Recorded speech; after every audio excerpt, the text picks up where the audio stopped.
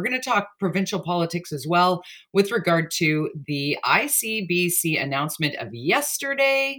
It was pretty interesting to have Premier David Eby speak to the rate freeze for ICBC, and really in the essence of it being about saving money for British Columbians. Is that even possible? So in this affordability crisis, here's what the Solicitor General had to say on how BC insurance will be more affordable than if it were to go private. With this latest action, basic insurance rates will now be at their lowest level since 2014. This was validated as recently as last week with the release of an Ernst & Young report that found auto insurance in British Columbia is more affordable than in provinces with private insurance. It's hard to follow this bouncing ball, isn't it? It's really quite difficult to process because we have perennially been the most expensive place in the country when it comes to insuring our motor vehicles. Well, let me tell you how the Taxpayers Federation of BC is saying, hold on a second. Actually, it's the Canadian Taxpayers Federation that is calling on the government of British Columbia to actually end the ICBC car insurance monopoly. And we are very pleased to bring on Carson Binda, the Canadian Taxpayers Federation BC Director. Carson, good to talk with you.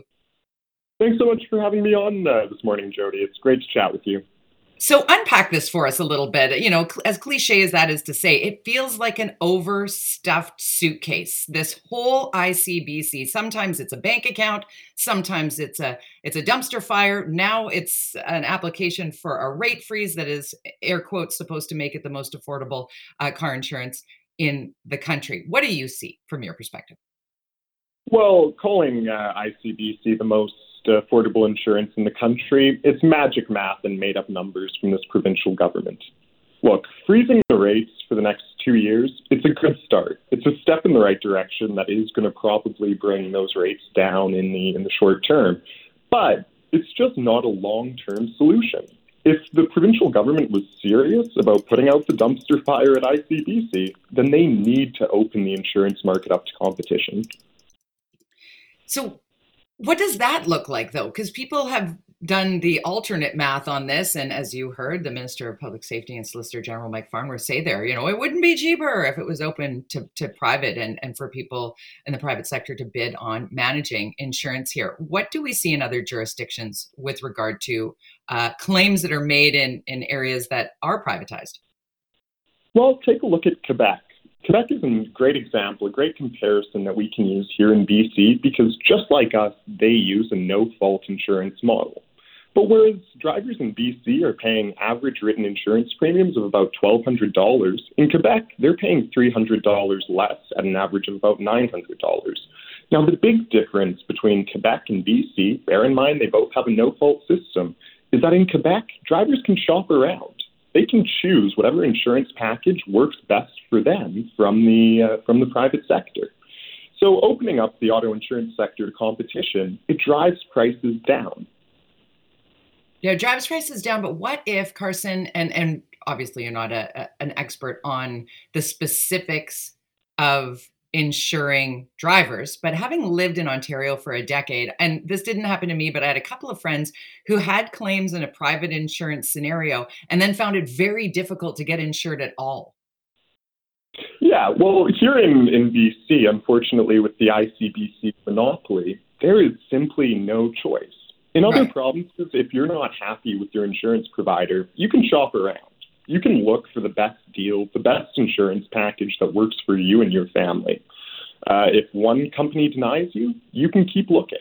You can find the insurance that works best for you. In BC, drivers just don't have that option. They're stuck with this government monopoly, which burns billions of dollars a year. And there's that oppressive entry-level rate that hits so many young people so hard who are already dealing with an affordability crisis. But what if, is it that Minister Farnworth is pointing to the fact that if you do have issues on your insurance history, that private insurance might inevitably cost you more because there are so many options, and yet there are insurers who will just say, no, you're too much of a risk? It's a risk that certain individuals may see their insurance premiums go up in a purely private system.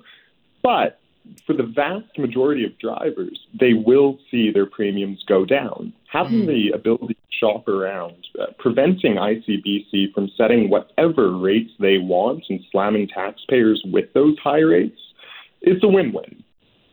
You know what, Carson, I see your point in that the majority of drivers would benefit from a private system. It is that slice of the drivers who, in a no-fault system, might have had a claim at no fault of their own, who find themselves then up against the wall when it comes to paying a higher premium. So again, this is rewarding good drivers for the most part. That's what the private system would do.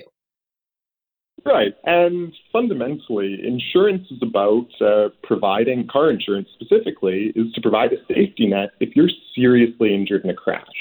Let's say you're paralyzed in a car crash. You buy automotive insurance so you can get the treatment you need and make the necessary changes to your house. Right now with ICBC, we're just not seeing that. Families are being left in the lurch, having to pay hundreds of thousands of dollars out of pocket because ICBC, their only option for insurance in BC, is just not willing to give them the support that they need. It's an interesting piece of this puzzle as we're all trying to navigate the affordability crisis that is ongoing across the country, but certainly high here in British Columbia. Carson Binda, thank you for taking some time for us today. Appreciate it.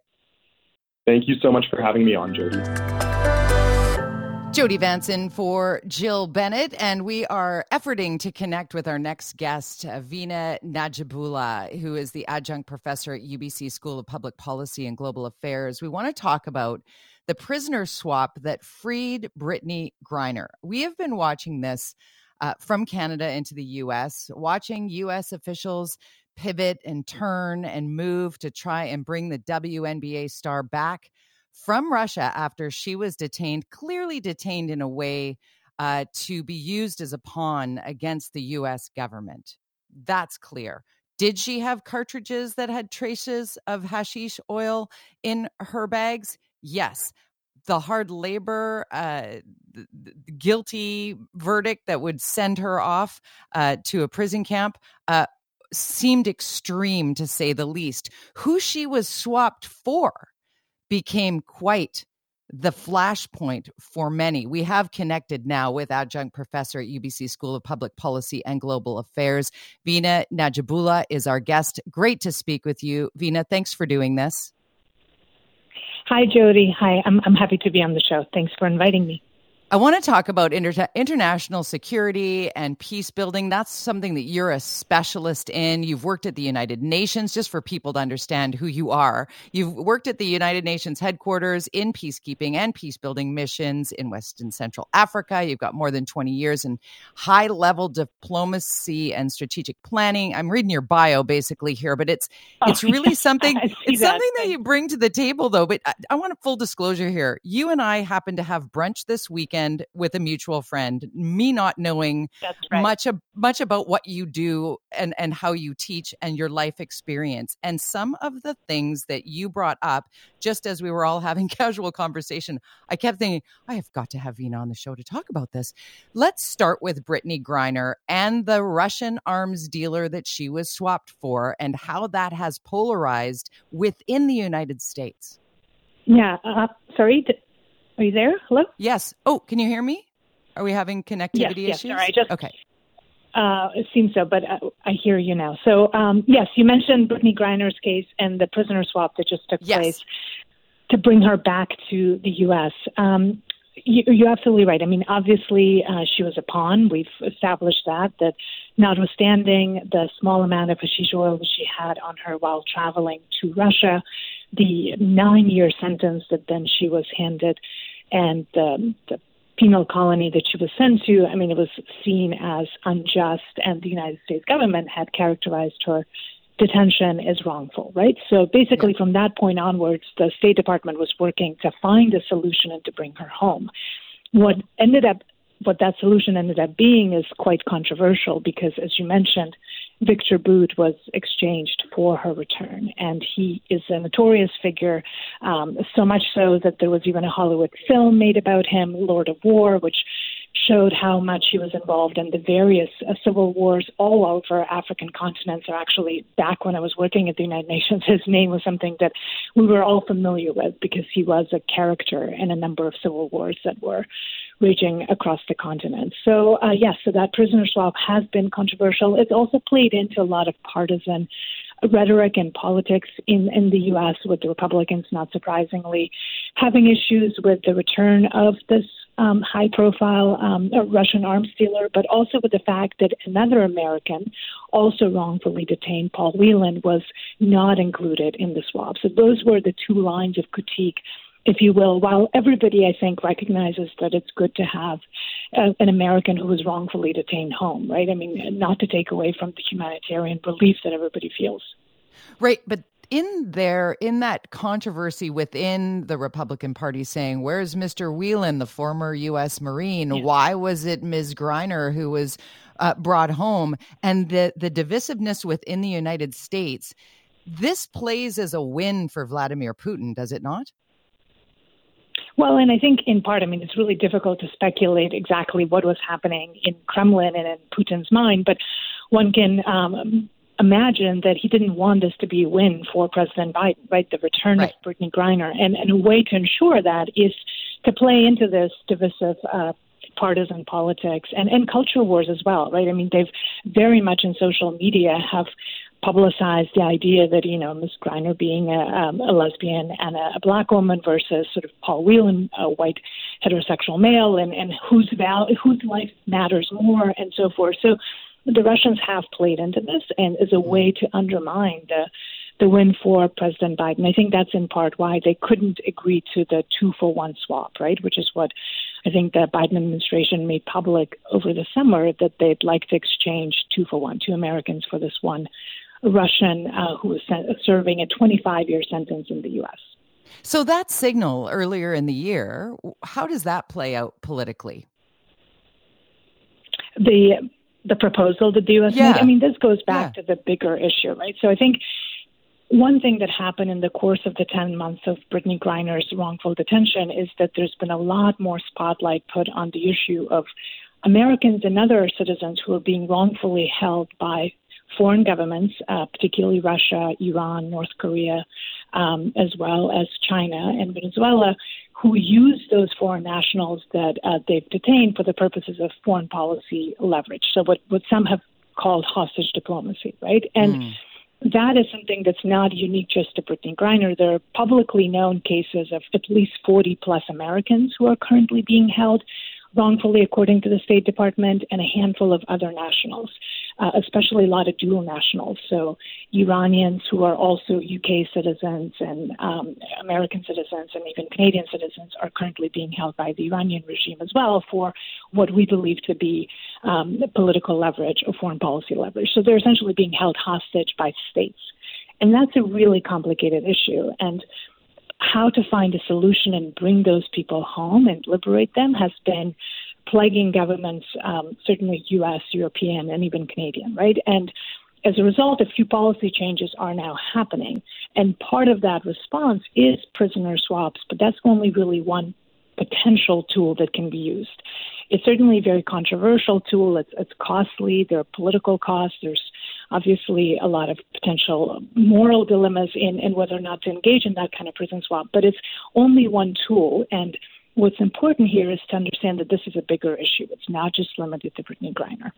Jody Vance in for Jill Bennett. My guest, Veena Najibullah, adjunct professor at UBC School of Public Policy and Global Affairs. Prior to the break, we were talking about Brittney Griner and the swap for the Russian arms dealer and how that is playing out in the United States versus how it might be playing out in Russia. There are a lot of there's a lot of buzz around this, and it's almost like a reality TV show playing out on some levels as people are just skipping along the headlines. But if you dive a little bit deeper, and Veena, I had the opportunity to chat with you about how the global community is changing so much and so it's seemingly so rapidly in where we are at with conflicts growing. We've kind of lived in this little bubble above the United States for so long as Canadians. How is global politics and what we are seeing in terms of perhaps not thinking in a global scale, but now moving somewhat backwards to who are your friends, who are you working with, and how are you protecting what's yours when it comes to the political landscape moving forward? Yeah, no, it's a really big question, Jill. And it's easier to discuss these things over brunch because you can kind of go anywhere. But I guess for the purposes of a conversation on the radio, I guess I'll just highlight a couple of things, which is for the last 30 years, we've really enjoyed unprecedented prosperity and peace, not just in Canada, but in many parts of the world, right? And what we're now seeing with the war in Ukraine, with the rising and more assertive China, with all the disruptions to global supply chains because of the pandemic and the changes around climate change, there's just a lot more volatility, a lot more conflicts, and there's also a rise of authoritarian and illiberal tendencies, both in certain countries, certainly China and Russia, but also within our communities where we're seeing sort of backlashes against democracy and against public institutions. And that is all making governments reconsider how we go about both engaging in trade, but also how we start to protect ourselves from cyber threats, from interference. Right here in Canada, we've been really alarmed by alleged interferences in our elections by China, Russia, and other adversary states. So there's just many different things happening at once. And in the same way that each one of us individually has felt quite overwhelmed by our changes in our daily lives because of pandemic and inflation and everything else, on a global scale, sort of if you really think about geopolitics, all of those pressure points are just times 100, right? So, and it's requiring various governments to come up with new approaches. So here in Canada, we for the first time saw something in the last 2 weeks, which is the Indo-Pacific strategy, right? The recognition that we need to both pivot to that part of the world, but also be much more aware of the challenges and opportunities that arise there, right? The opportunities for trade and doing business in the most dynamic part of the world, which is the Indo-Pacific, but also threats and challenges that are emanating from a more assertive China, right? So I think it's just, there's a moment of crisis, and that both has opportunities within it and also challenges. And we just spoke about the Brittney Griner case, but even that issue in terms of travel to certain countries now has a national security dimension to it, which is why the U.S. has made an official designation for a number of countries that engage in arbitrary detention for the purposes of leverage, right? It's something that the U.S. is leading on, but other countries will be considering as well. And one other thing that I'd mention, just in terms of positive things, right? Like we're not just kind of observing all of those governments are reacting. So Canadian government 2 years ago on the specific issue of states taking hostages or arbitrarily detaining innocent citizens for the purposes of leverage, Canada led a global initiative, which now has 70 signatories to it, calling attention to this practice and trying to build consensus that this is not okay, that governments need to come together and stand with each other when one of their citizens is taken in this way, right? So that's a positive way to move forward. But there are many, many challenges.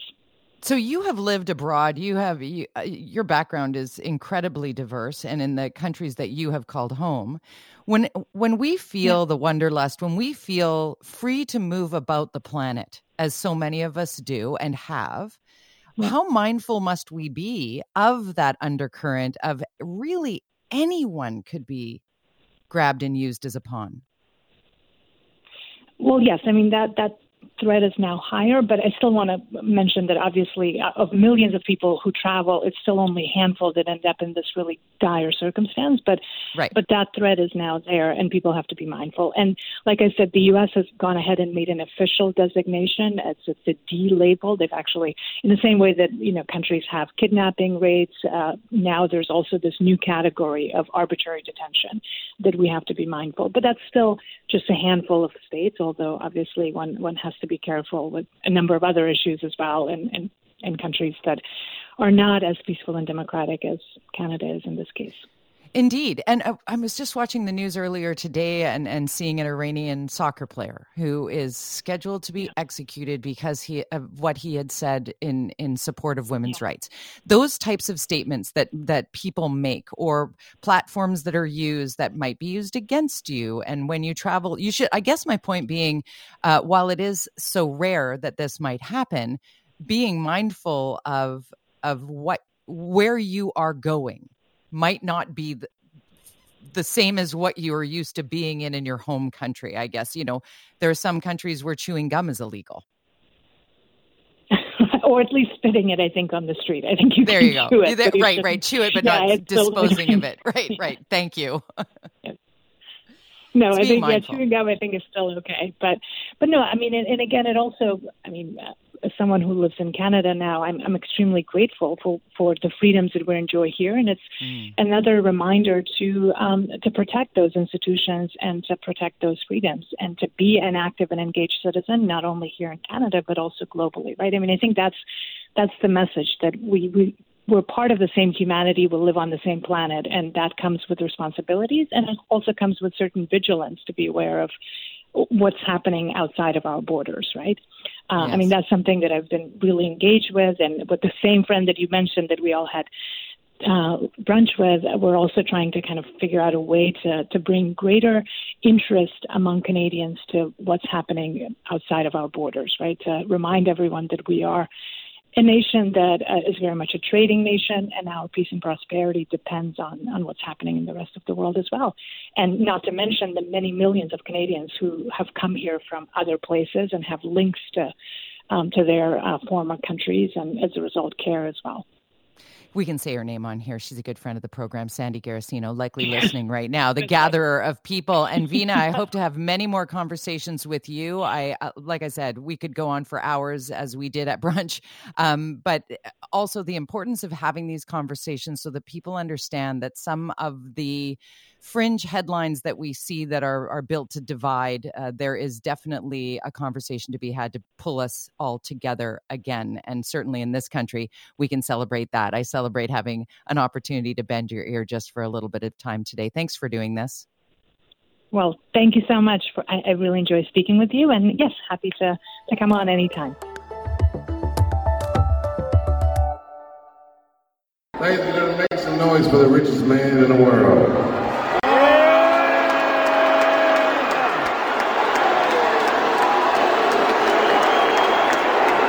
Weren't expecting this, were you? It sounds like some of them people you fired are in the audience.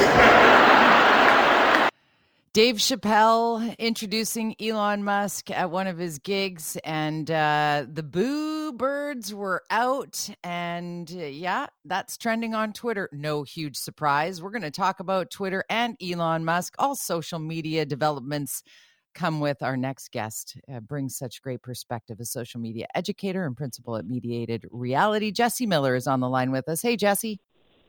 Hey, Jody. Where to begin?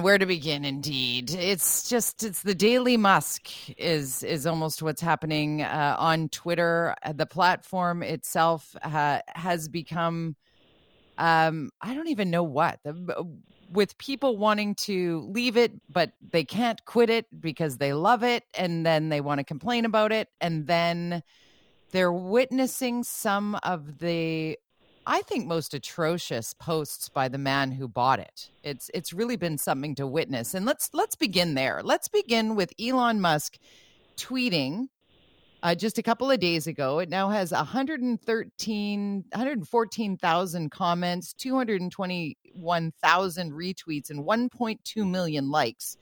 His tweet was simply, "My pronouns are prosecute and Fauci." Yeah. Look, he owns the platform. He can do what he wants. He has long time, well before he ever owned Twitter, been known as a troll. For those of you who don't know what trolls are on the internet, they just kind of stir the pot because they want to see the world burn. As much as Musk believes he is a creator and wants to be the harbinger of new civilizations on new planets and getting humanity into a better space, he has always taken opportunities to drag people down, whether it be going after a diver who's trying to rescue people in a cave in Thailand, or whether it be within his own businesses. And to be fair, I mean, he's a very effective business person. And even today, we found out he's not the world's richest, man in the world, because, it goes up and down when it comes to stock valuations. It's all kind of inflated values. But we do know he's got money. And so the ability in a capitalist community to be able to buy something like Twitter, which he does want to be kind of the community square, the ability for people to have open discourse. He doesn't like when people are criticizing him. He doesn't like when people are holding him accountable in certain spaces.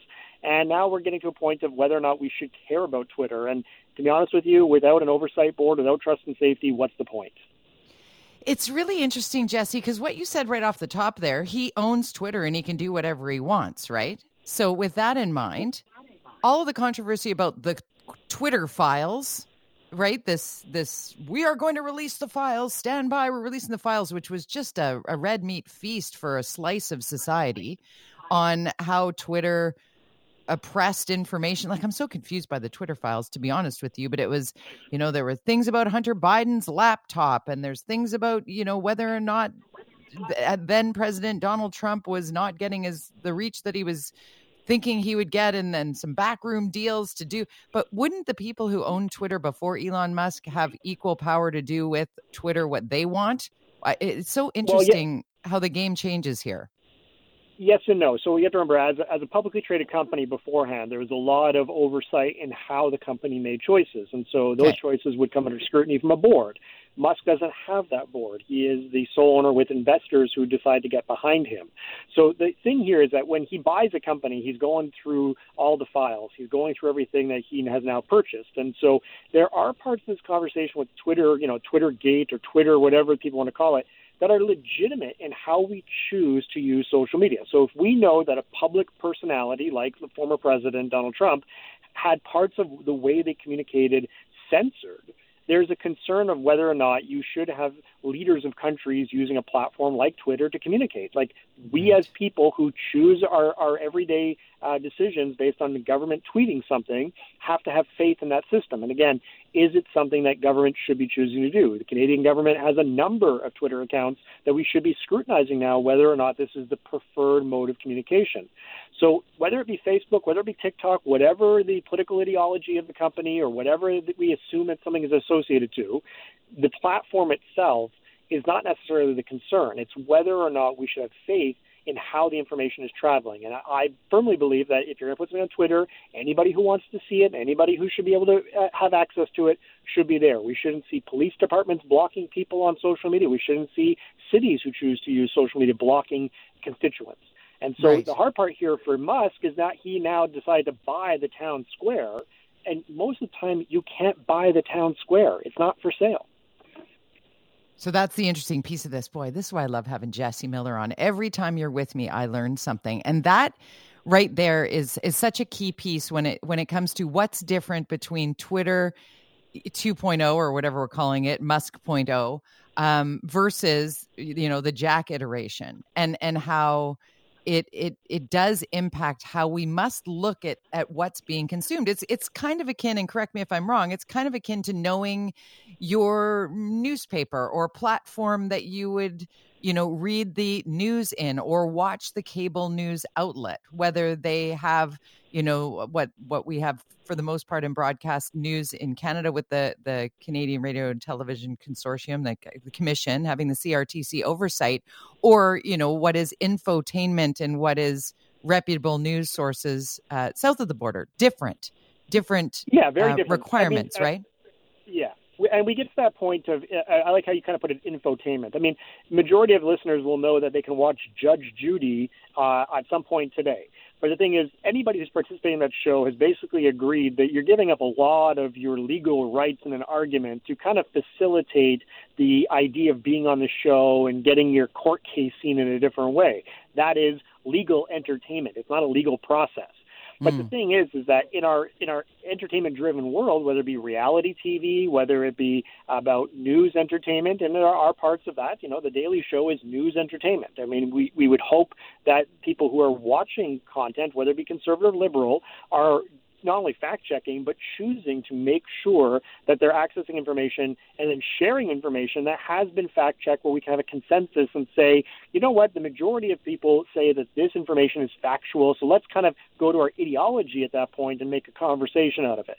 Musk doesn't do that. He leans in very heavily to the idea of what he says or what he tweets is the way he thinks the world should be. And again, there is a following of Musk. There are people who subscribe to the way he does things. And we see that with any version of celebrity, whether it be a Kardashian, whether it be Trump. So when it comes down to it, should we be putting celebrities into these pieces of the conversation where they get the choice to say something and have it have a direct effect on our everyday lives? The concern here is he's targeting health care. He's targeting people's ability to have the freedom to be called what they'd like to be, which is a preferred pronoun, and there should be no problem with that. Or when it comes down to it, is he just subscribing to other people and now regurgitating it? And a lot of his content looks like and sounds like Jordan Peterson, who's a right-wing ideologist. Yeah. So bringing it around to the fact that Elon Musk does enjoy being a troll. If Elon Musk gets under your skin, retweeting, reacting, posting, getting mad about it is exactly what he's hoping you'll do. Yeah, I'm guilty of it as well. I commented today that, they've gotten rid of Twitter Trust and Safety. Trust and Safety looks at aspects of child pornography being shared on the platform. I don't understand why in the world they would get rid of the department that's responsible for making sure there's no child pornography on Twitter. But what he's done with that is that the town square now looks a little bit more like Biff's Casino and Back to the Future 2, right? Yeah. All the craziness and everything else where it's like, it's okay, everything's going to police itself. If we don't have a community where you have oversight, moderation, rules, guidance, and the expectation of how people participate, you cannot create a town square. That's something that we value in our everyday lives. Why in the world would we expect different on social media? Jody Vance in for Jill Bennett. My guest is Jesse Miller. He is a social media educator at Mediated Reality and helps us to sort of navigate our digital citizenship and also give us a reflection of what's actually going on. And Jesse, so many people think the world is Twitter. It's actually not. The world is TikTok. Also not true. Social media, an important tool, and also being a good digital citizen is an important piece of the puzzle. But what we're seeing right now with Elon Musk and sort of the turbulence on that platform, how do you consume the news that he has disbanded that trust and ethics committee at Twitter?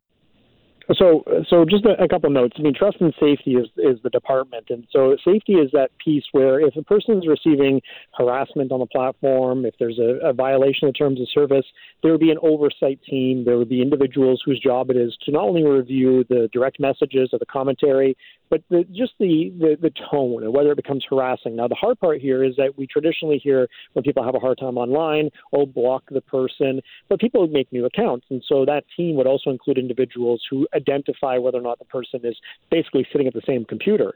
And so what we now have is concern that when you have law enforcement who are going to be reaching out to Twitter for things like, let's say, a murder investigation, there might not be employees who are in place in that department to give information that would be needed for an investigation. And so every social media platform needs to have aspects of this in the sense of accordance and how they participate. Now, the thing is, if he has a bare bone safety team, then he's probably checking off a box and saying, well, we've got this. But the real thing for me is concern is that Twitter is a worldwide platform. It doesn't matter where you are in the world. You can get access if you really want to be on it.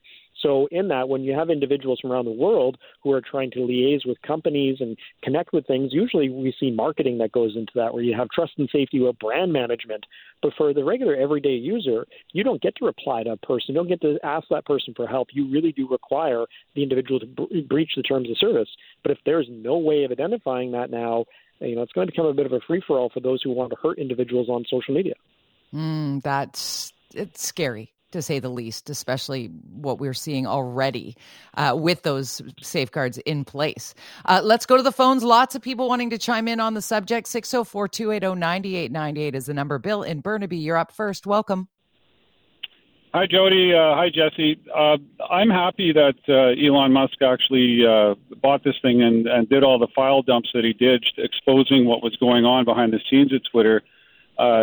Basically, everything that a lot of people were thinking was going on and being called conspiracy theorists for actually is true. I read all the file dumps, and the conclusion I've come to basically is that the media and the left, the reason why their heads are exploding is because they've lost control of the narrative now, and they don't have the ability to censor and disseminate opinions that differ from theirs and put out their message. They've had total control of the town square, as you call it, for many years, and now it's coming back, and people are actually going to be able to say and express what they think.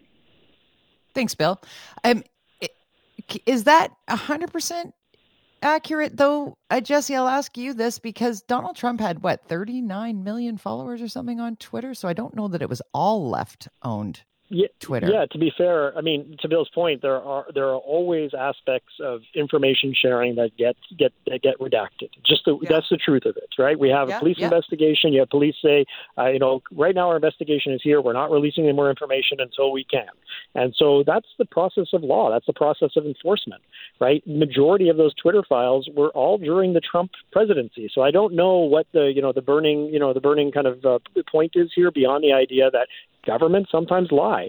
Individuals in power sometimes redact information. There's nobody's surprised by that. It's not a left or right thing. It's whether or not the gatekeepers of information are choosing to make it available to people. And in this instance, Twitter at the time didn't want to kind of tip the boat in that sense. I mean, the reality of it is that whether you're left or right, you're going to get emboldened with whatever information comes your way.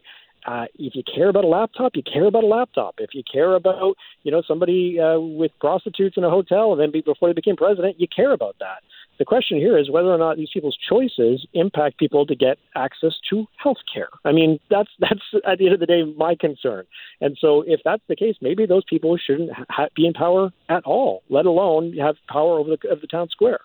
I think you touch on something really important there, is that this is not new, nor is it unique in so many instances across the globe and in so many walks. So when Bill said, that's why the left's heads are exploding, I in that moment, I'm like, well, I must be a centrist, because I'm not surprised at all that these files exist. But I'm interested in the outrage at a Hunter Biden laptop, in that I'm just like, he wasn't an elected official. I don't really get it. It doesn't really do anything except for embolden an idea, right? Would I be as equally emboldened if I believe that Eric Trump was doing something untoward? It comes down to whether or not it's criminal and whether or not it affects people's ability to make choices. And so if it affects, President Biden's ability to make choices, then that person shouldn't be in power. If it affected President Trump, that person shouldn't be in power. The thing here is that with social media, you have so much more evidence to these stories and these allegations. And so that conspiracy theory piece that Bill commented on, there's legitimacy there because we are always looking for conspiracy validation. We are looking for the idea that there are parts of our feelings that we scrutinize that should get some more attention. And to be fair, right now you have Musk, who's scrutinizing Fauci based on choices that were made in 2020 during the starting of COVID. Shouldn't we be scrutinizing those choices? Of course we should. Why? So we can better prepare our society for the next pandemic. Will it happen? Most likely. The question is whether or not we care to learn from the mistakes made or just point fingers and be like, see, I told you so. I don't get it. Jody Vance in for Jill Bennett. Glad to have you along today. Our conversation next will slip into an area of wellness that I think many people maybe suffer from without even knowing it, especially after the last couple of years. I don't know about you, but it has been a long time since I've had the full panel of blood work. And as the daughter of a lab technician, for me to not have that on a regular basis is really saying something, because mom was like, check your meds, check your blood. And being somebody who has suffered anemia my entire life, this story really peaked for me, because anemia can have a lot of repercussions that maybe you don't align with how your blood work might be. You might write it off as other things. So really pleased to bring on board Dr. Adam Davidson, emergency physician at Lionsgate Hospital and a clinical assistant professor in the University of British Columbia Faculty of Medicine. Dr. Davidson, thank you so much for being with us. Hi there, Jody. Thanks so much for having me. You were one of the people who were the push I needed to actually get to Life Labs and get my blood work done, because let's start with how we met. You are part of a team of people who are trying to forward the awareness piece on outpatient IV therapy with a particular focus on intravenous iron treatment. So just give a little bit of the Coles Notes for our listener on what that is and why some people need it. Sure, yeah.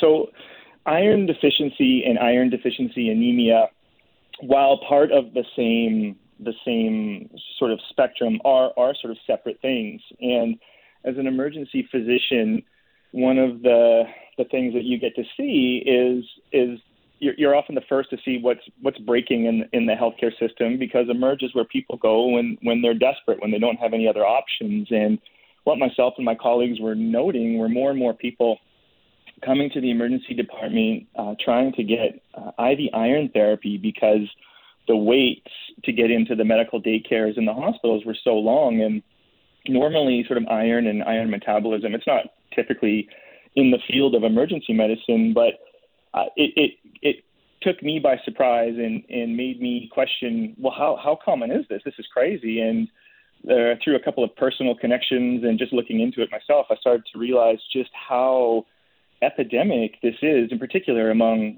women out there. Yeah, it's not something we often talk about, and yet so many of us have suffered with this. And I always use it because I found out that I was anemic rather randomly. I was going to donate blood. I'm not I'm not a needle phobe. I want to help. I want to give back. I'm like, I'm healthy. I can do this. And they're like, sorry, you can't. And I was like, what? Yeah. Wait, what? Well, and then started to do due diligence and figured out that a bunch of the stuff that does make me struggle a bit is associated with my anemia. So you're helping them. And your story is a classic one. And for many women out there, again, this is a predominantly female issue.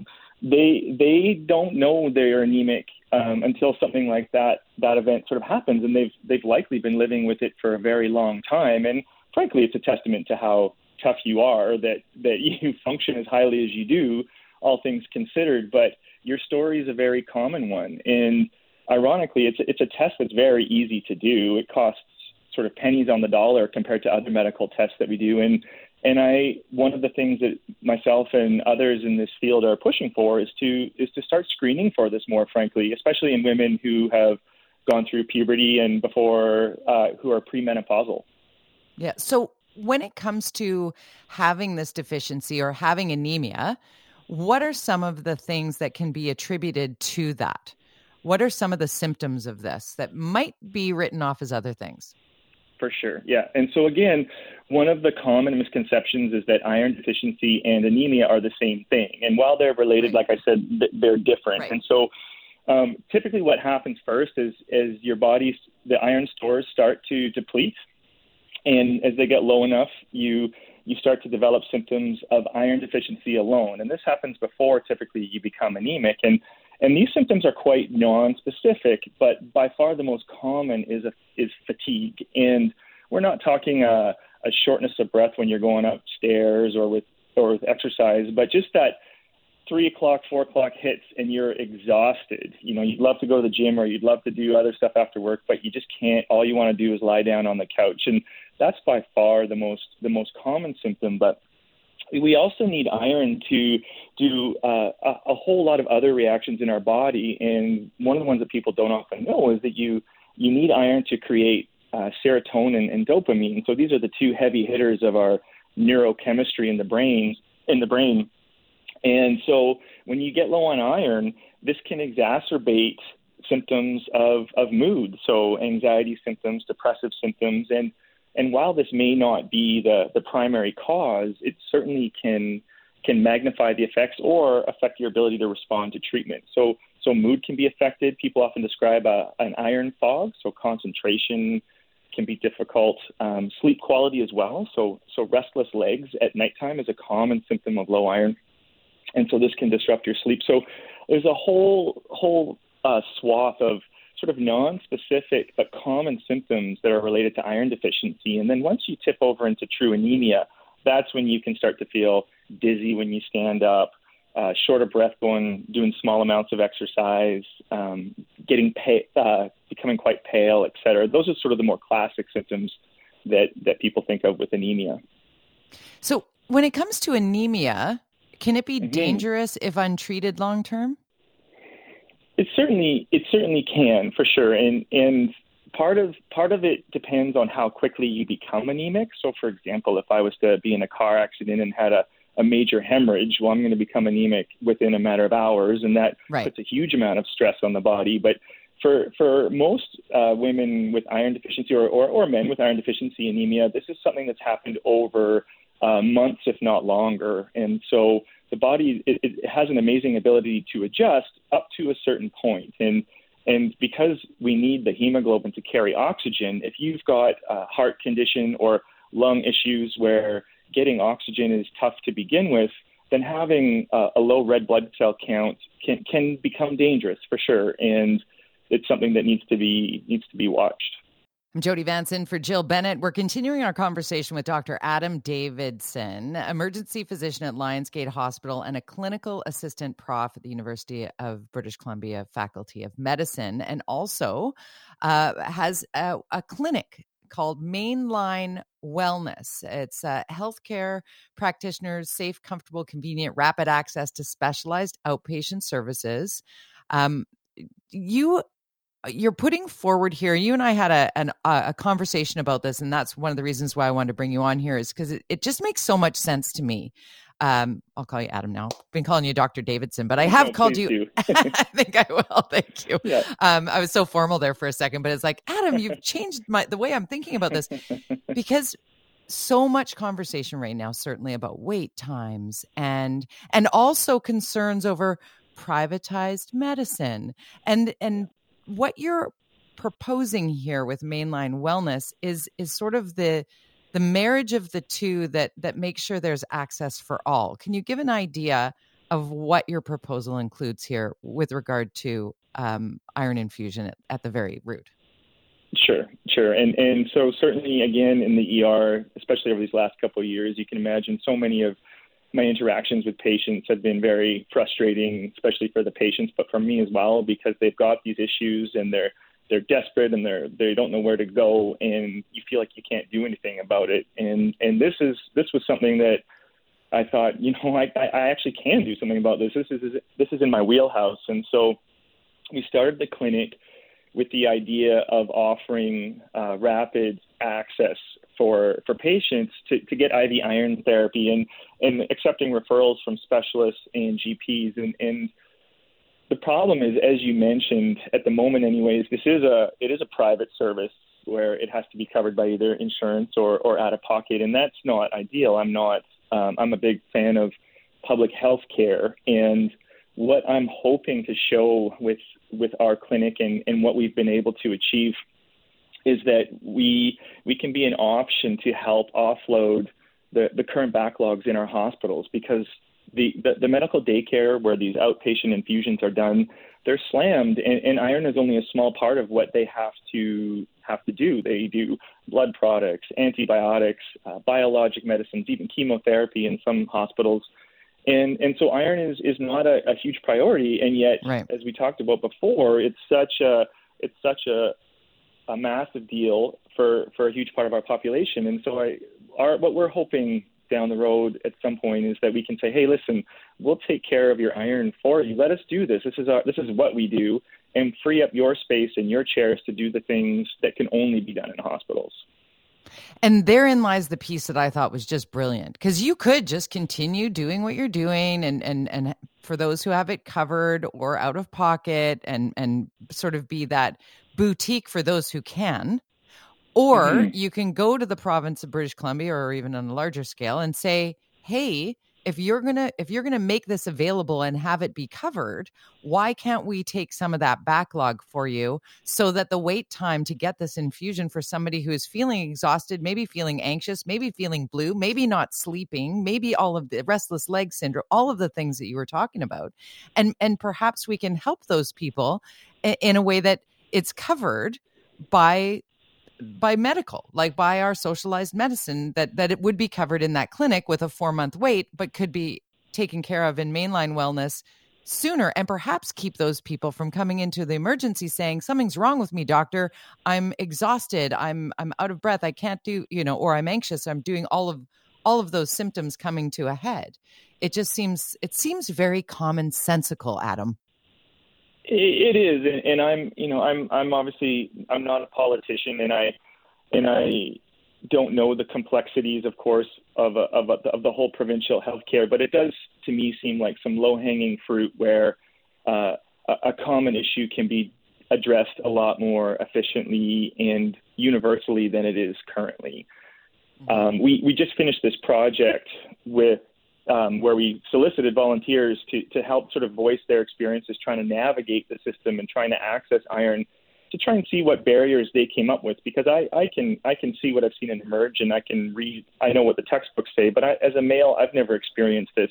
And so we had a wonderful group of volunteers come and describe their barriers over the years trying to get IV iron. And I frankly think that there's some quick ways to make this more available to people.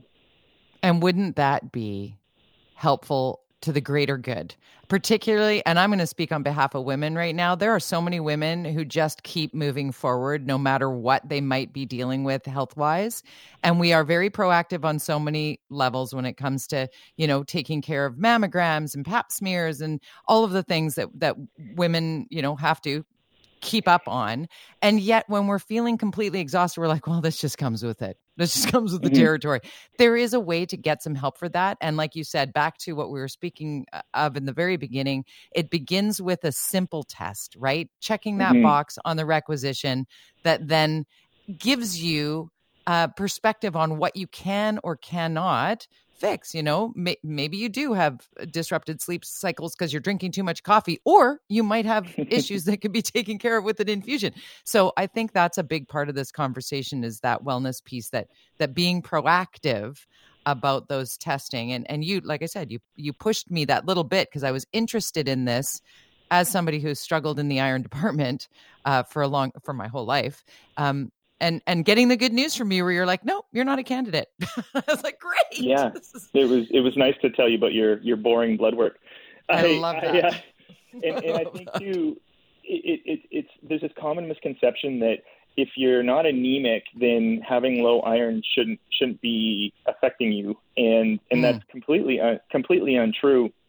And oftentimes we don't go looking at iron levels, which typically is done through a test called a ferritin, until you see that somebody's anemic. And often by that time, they've been iron deficient for months, if not years. And somebody like yourself, you were proactive, your physician was proactive, and you got on oral supplements early, and you were able to correct it because you picked it up.